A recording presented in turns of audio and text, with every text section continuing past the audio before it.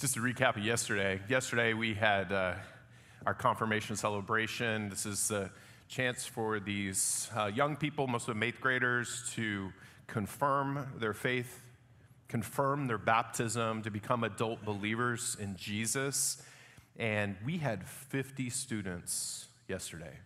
50 students who made that declaration, and I just want to give thanks to Pastor Chuck, as well as to Ryan Fendler, our Director of Student Ministries, for leading that process, as well as many of the other mentors who are a part of it, because one thing that we do is we do large group teaching with them, but then they get to sit down in small groups, and with those small group leaders, they get to process the information on their own, and they get to pray for each other and find out about each other's lives. And man, the future of the church, if you were there yesterday, you would say the future of the church is bright.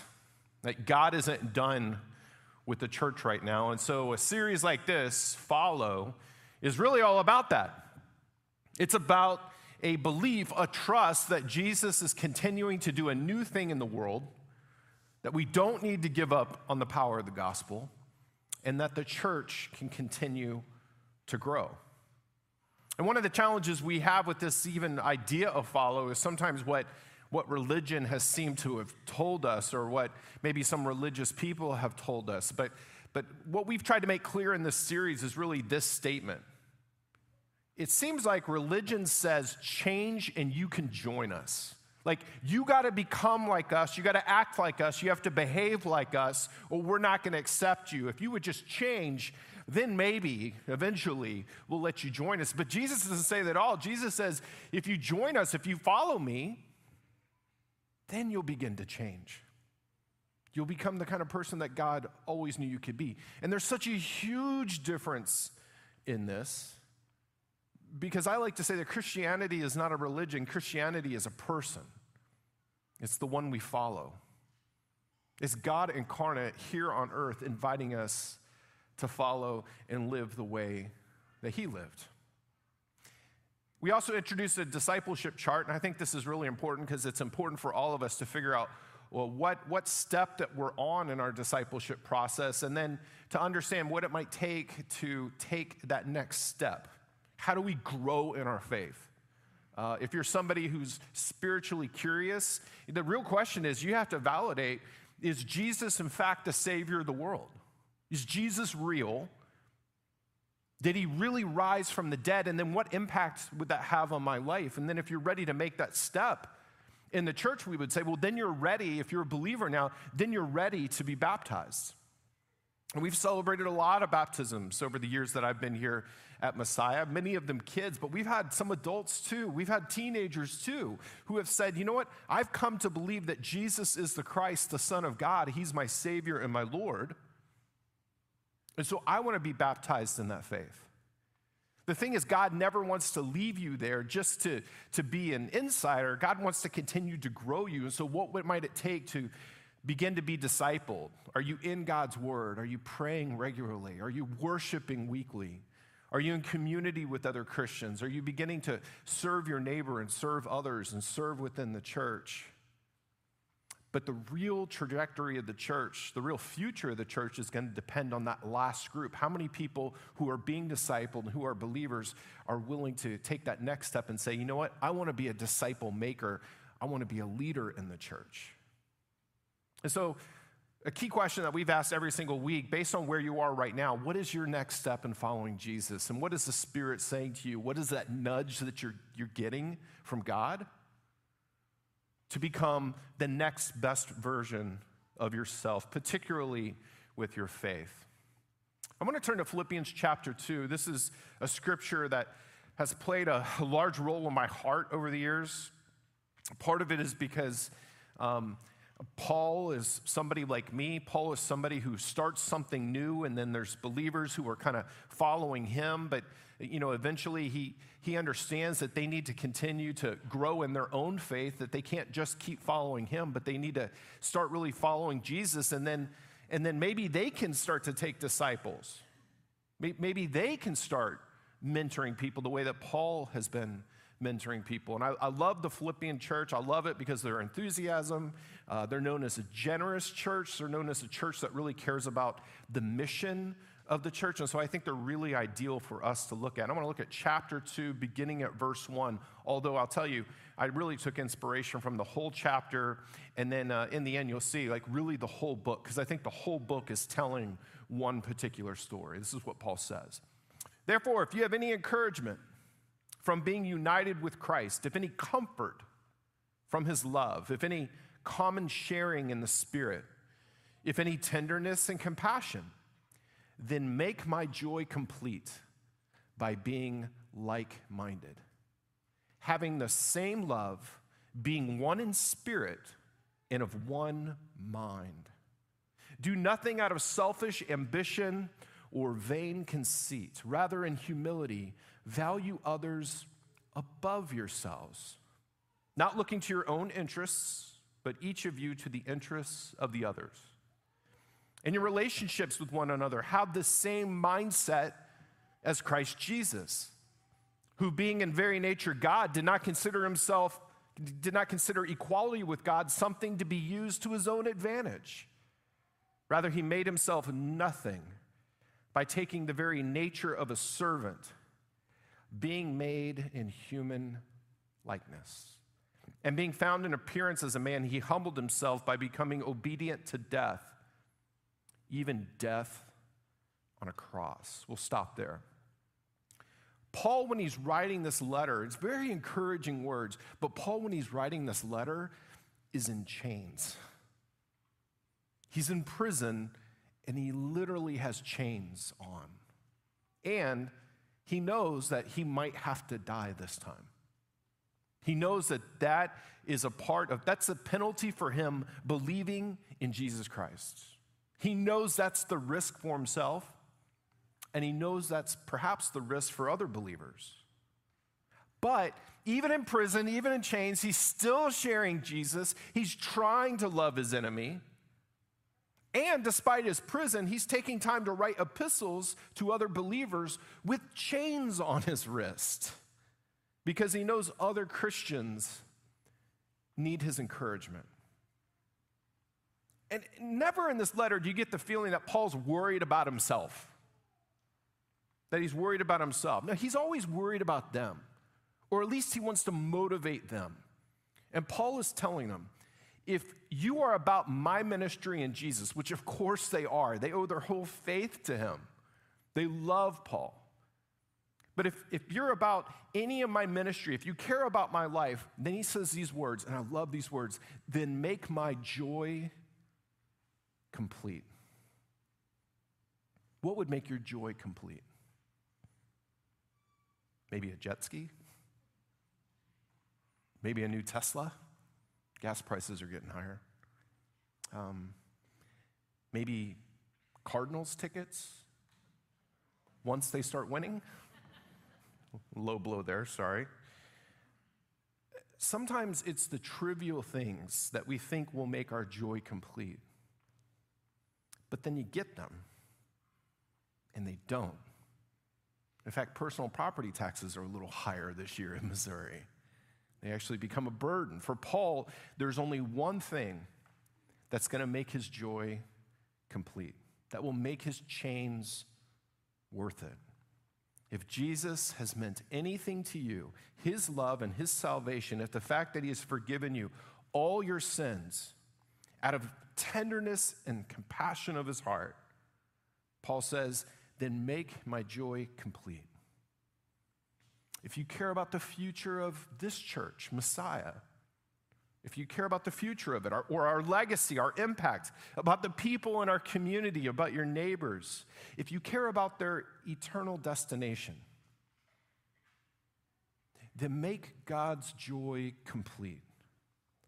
And then he continues by being like-minded, by being united. This is what he's saying. You're Christians. You're saved. You're a partner in bringing the gospel to the world around you, and that's awesome. That's great. But God isn't done with you yet.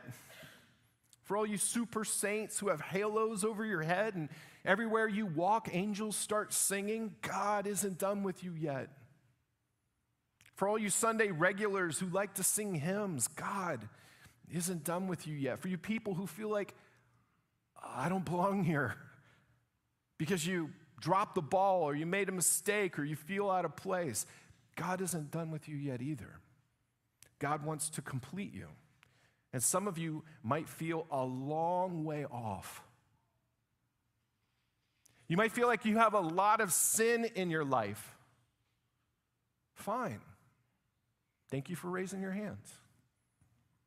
Nobody raised their hands. I'm just kidding. The key, Paul says, is to be completed. To be completed. And if you want to make his joy complete, he says the church has to become like-minded. Follow together. Following together is the key.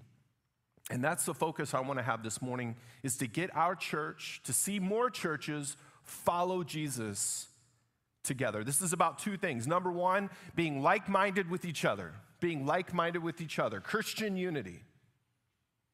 Christian unity is tough when it's time to pick carpets. Half of us like green, half of us are purple people eaters. Christian unity is tough when there's music wars, or pews or chairs, or to screen or to not to screen. That is the question. Here's the thing. Jesus rarely cares about the things that divide churches. Rarely cares about those things. Jesus cares about the stuff that matters.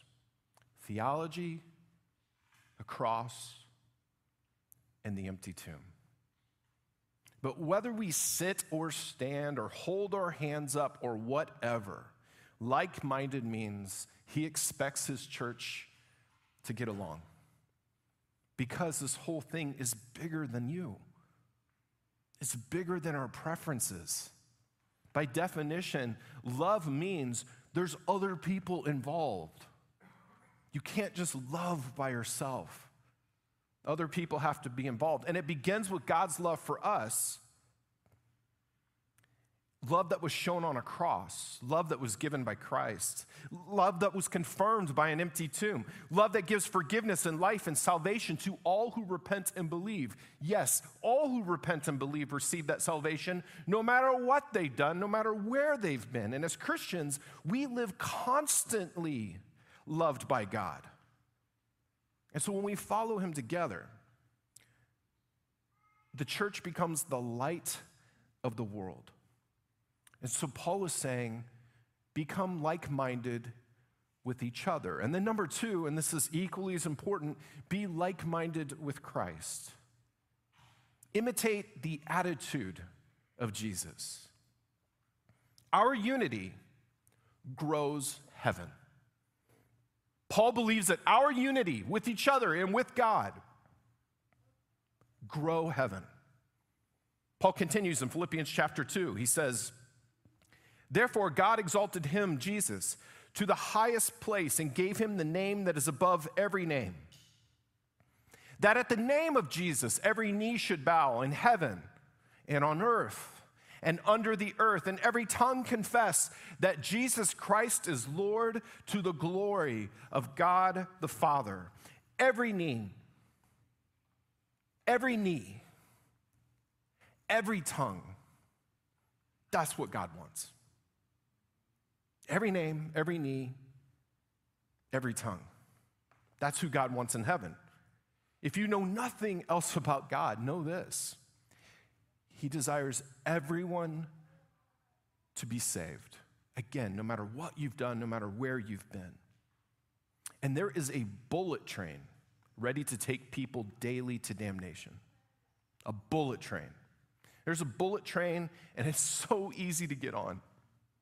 It's so easy. And every time we let hate get the best of us, or we selfishly don't want to be like-minded, that bullet train gets more full.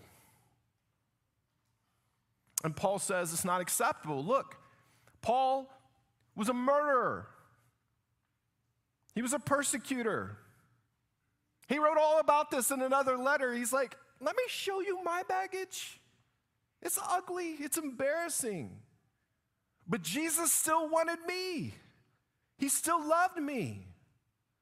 So yeah, I'm in chains and my life is ruined right now. But make my joy complete by imitating Christ. If you're saved by grace, how about living with a little more grace? Because when we do that, heaven grows more full. Every person in the world matters to God. He wants every one of them to confess Jesus, to know Jesus, to love Jesus, and to be saved. So do your best Dana Carvey and start doing some celebrity impersonations. Impersonate Jesus. Or as Paul says, imitate Jesus. Frederick Buechner tells a story. It's called The Happy Hypocrite. It's a story about a man who was born with an awful facial deformity. When reaching adulthood, he decided to move away from his town to begin a new life. But on the way, he discovered a beautiful mask that fit him, and it made him look handsome when he had it on. At first, the mask was uncomfortable, and he was afraid that people would find out who he really was, but he continued to wear the mask every day. In his new hometown, he made friends. He even fell in love. But one day, a wicked woman from his old home came to his town and discovered this man's true identity. In front of his friends and his fiancée, she forced him to remove the mask. When he removed the mask, it revealed a handsome face. His face had conformed to the mask. And that's the thing with imitating Christ. He might actually rub off on you. He might rub off. You might become more like Christ. Paul continues in Philippians chapter 2. He says, do everything without grumbling or arguing, so that you may be blameless and pure, children of God without fault in a warped and crooked generation. Then you will shine among them like stars in the sky as you hold firmly to the word of life. And then I will be able to boast on the day of Christ that I did not run or labor in vain. Grumbling is not a superpower. Complaining is not a superpower. And just like Paul, we too live in a corrupt and crooked generation.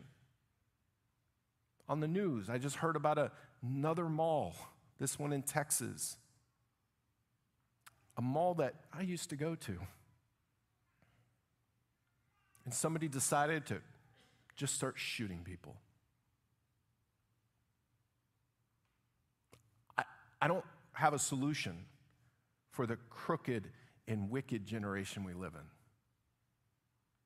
Actually, I do. Be the church. Be like Christ. May his light and love so shine out of you that it might change some wicked hearts a little.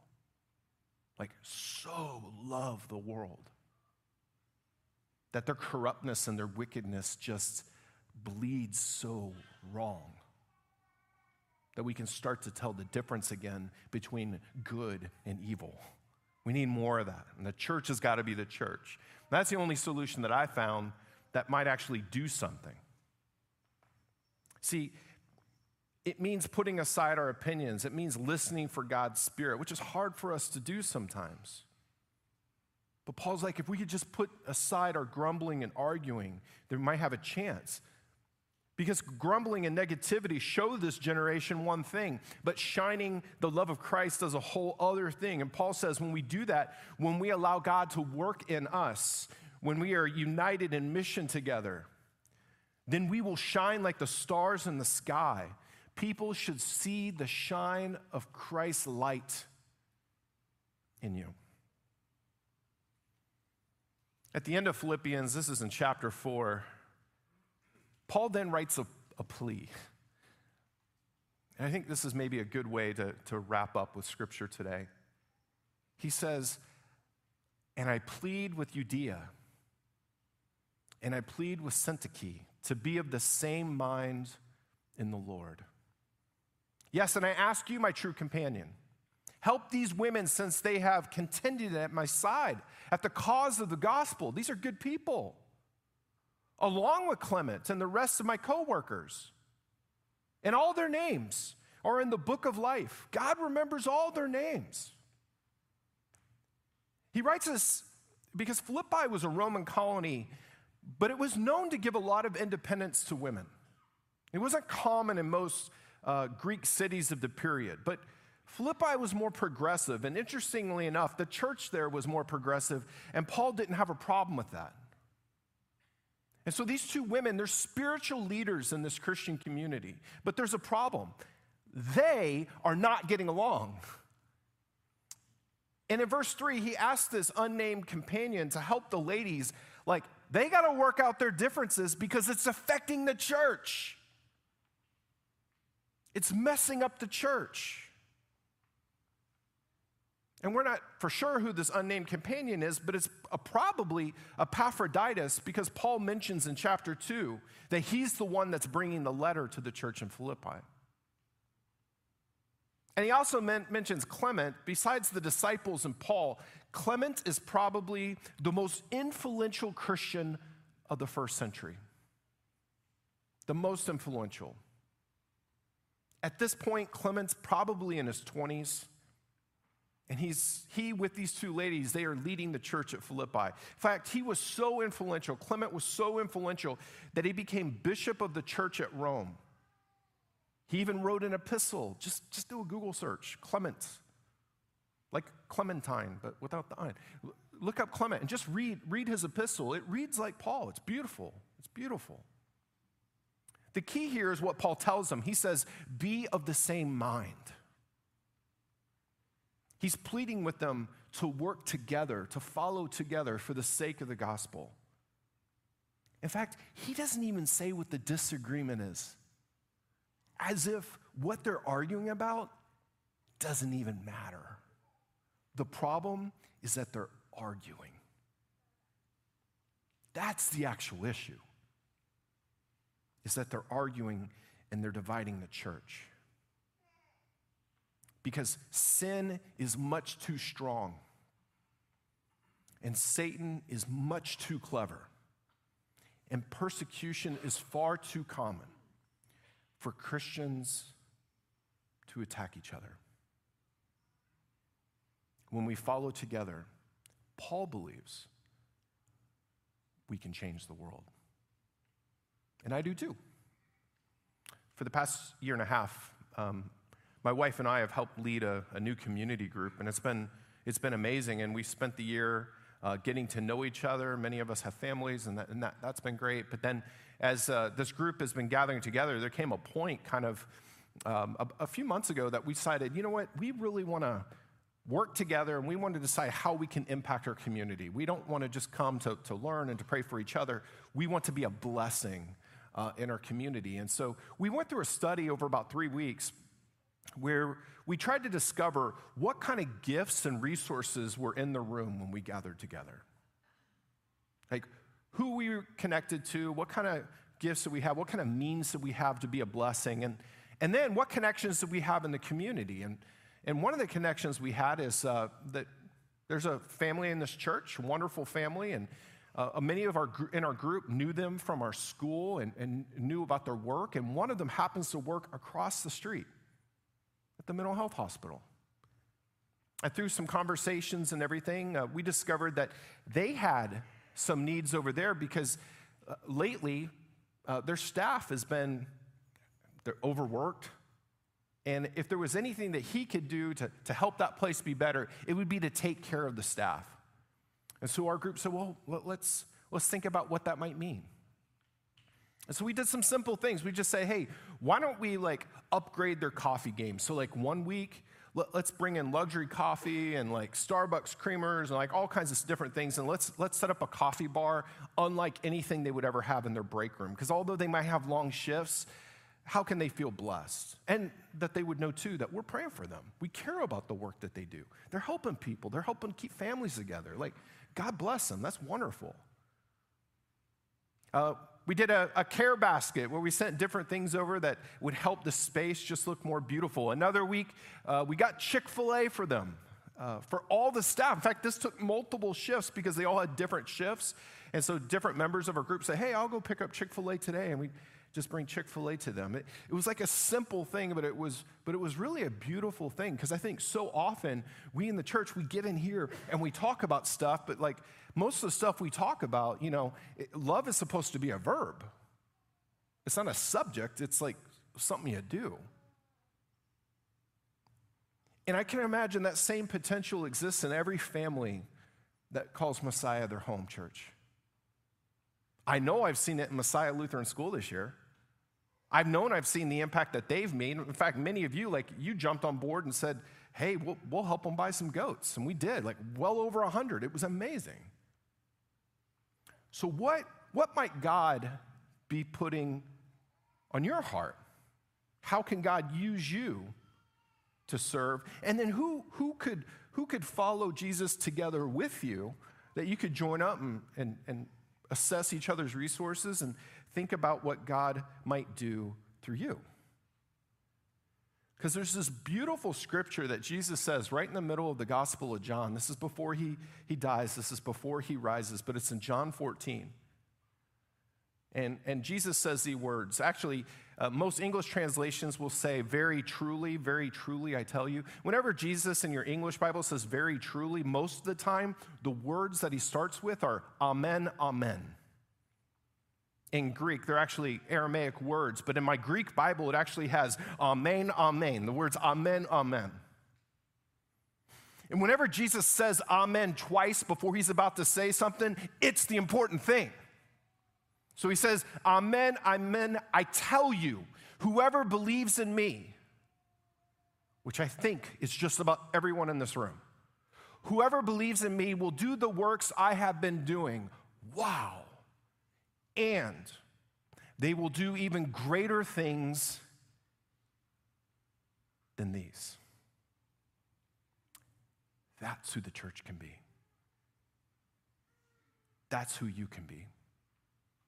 And the key is, are we together with each other and with Christ?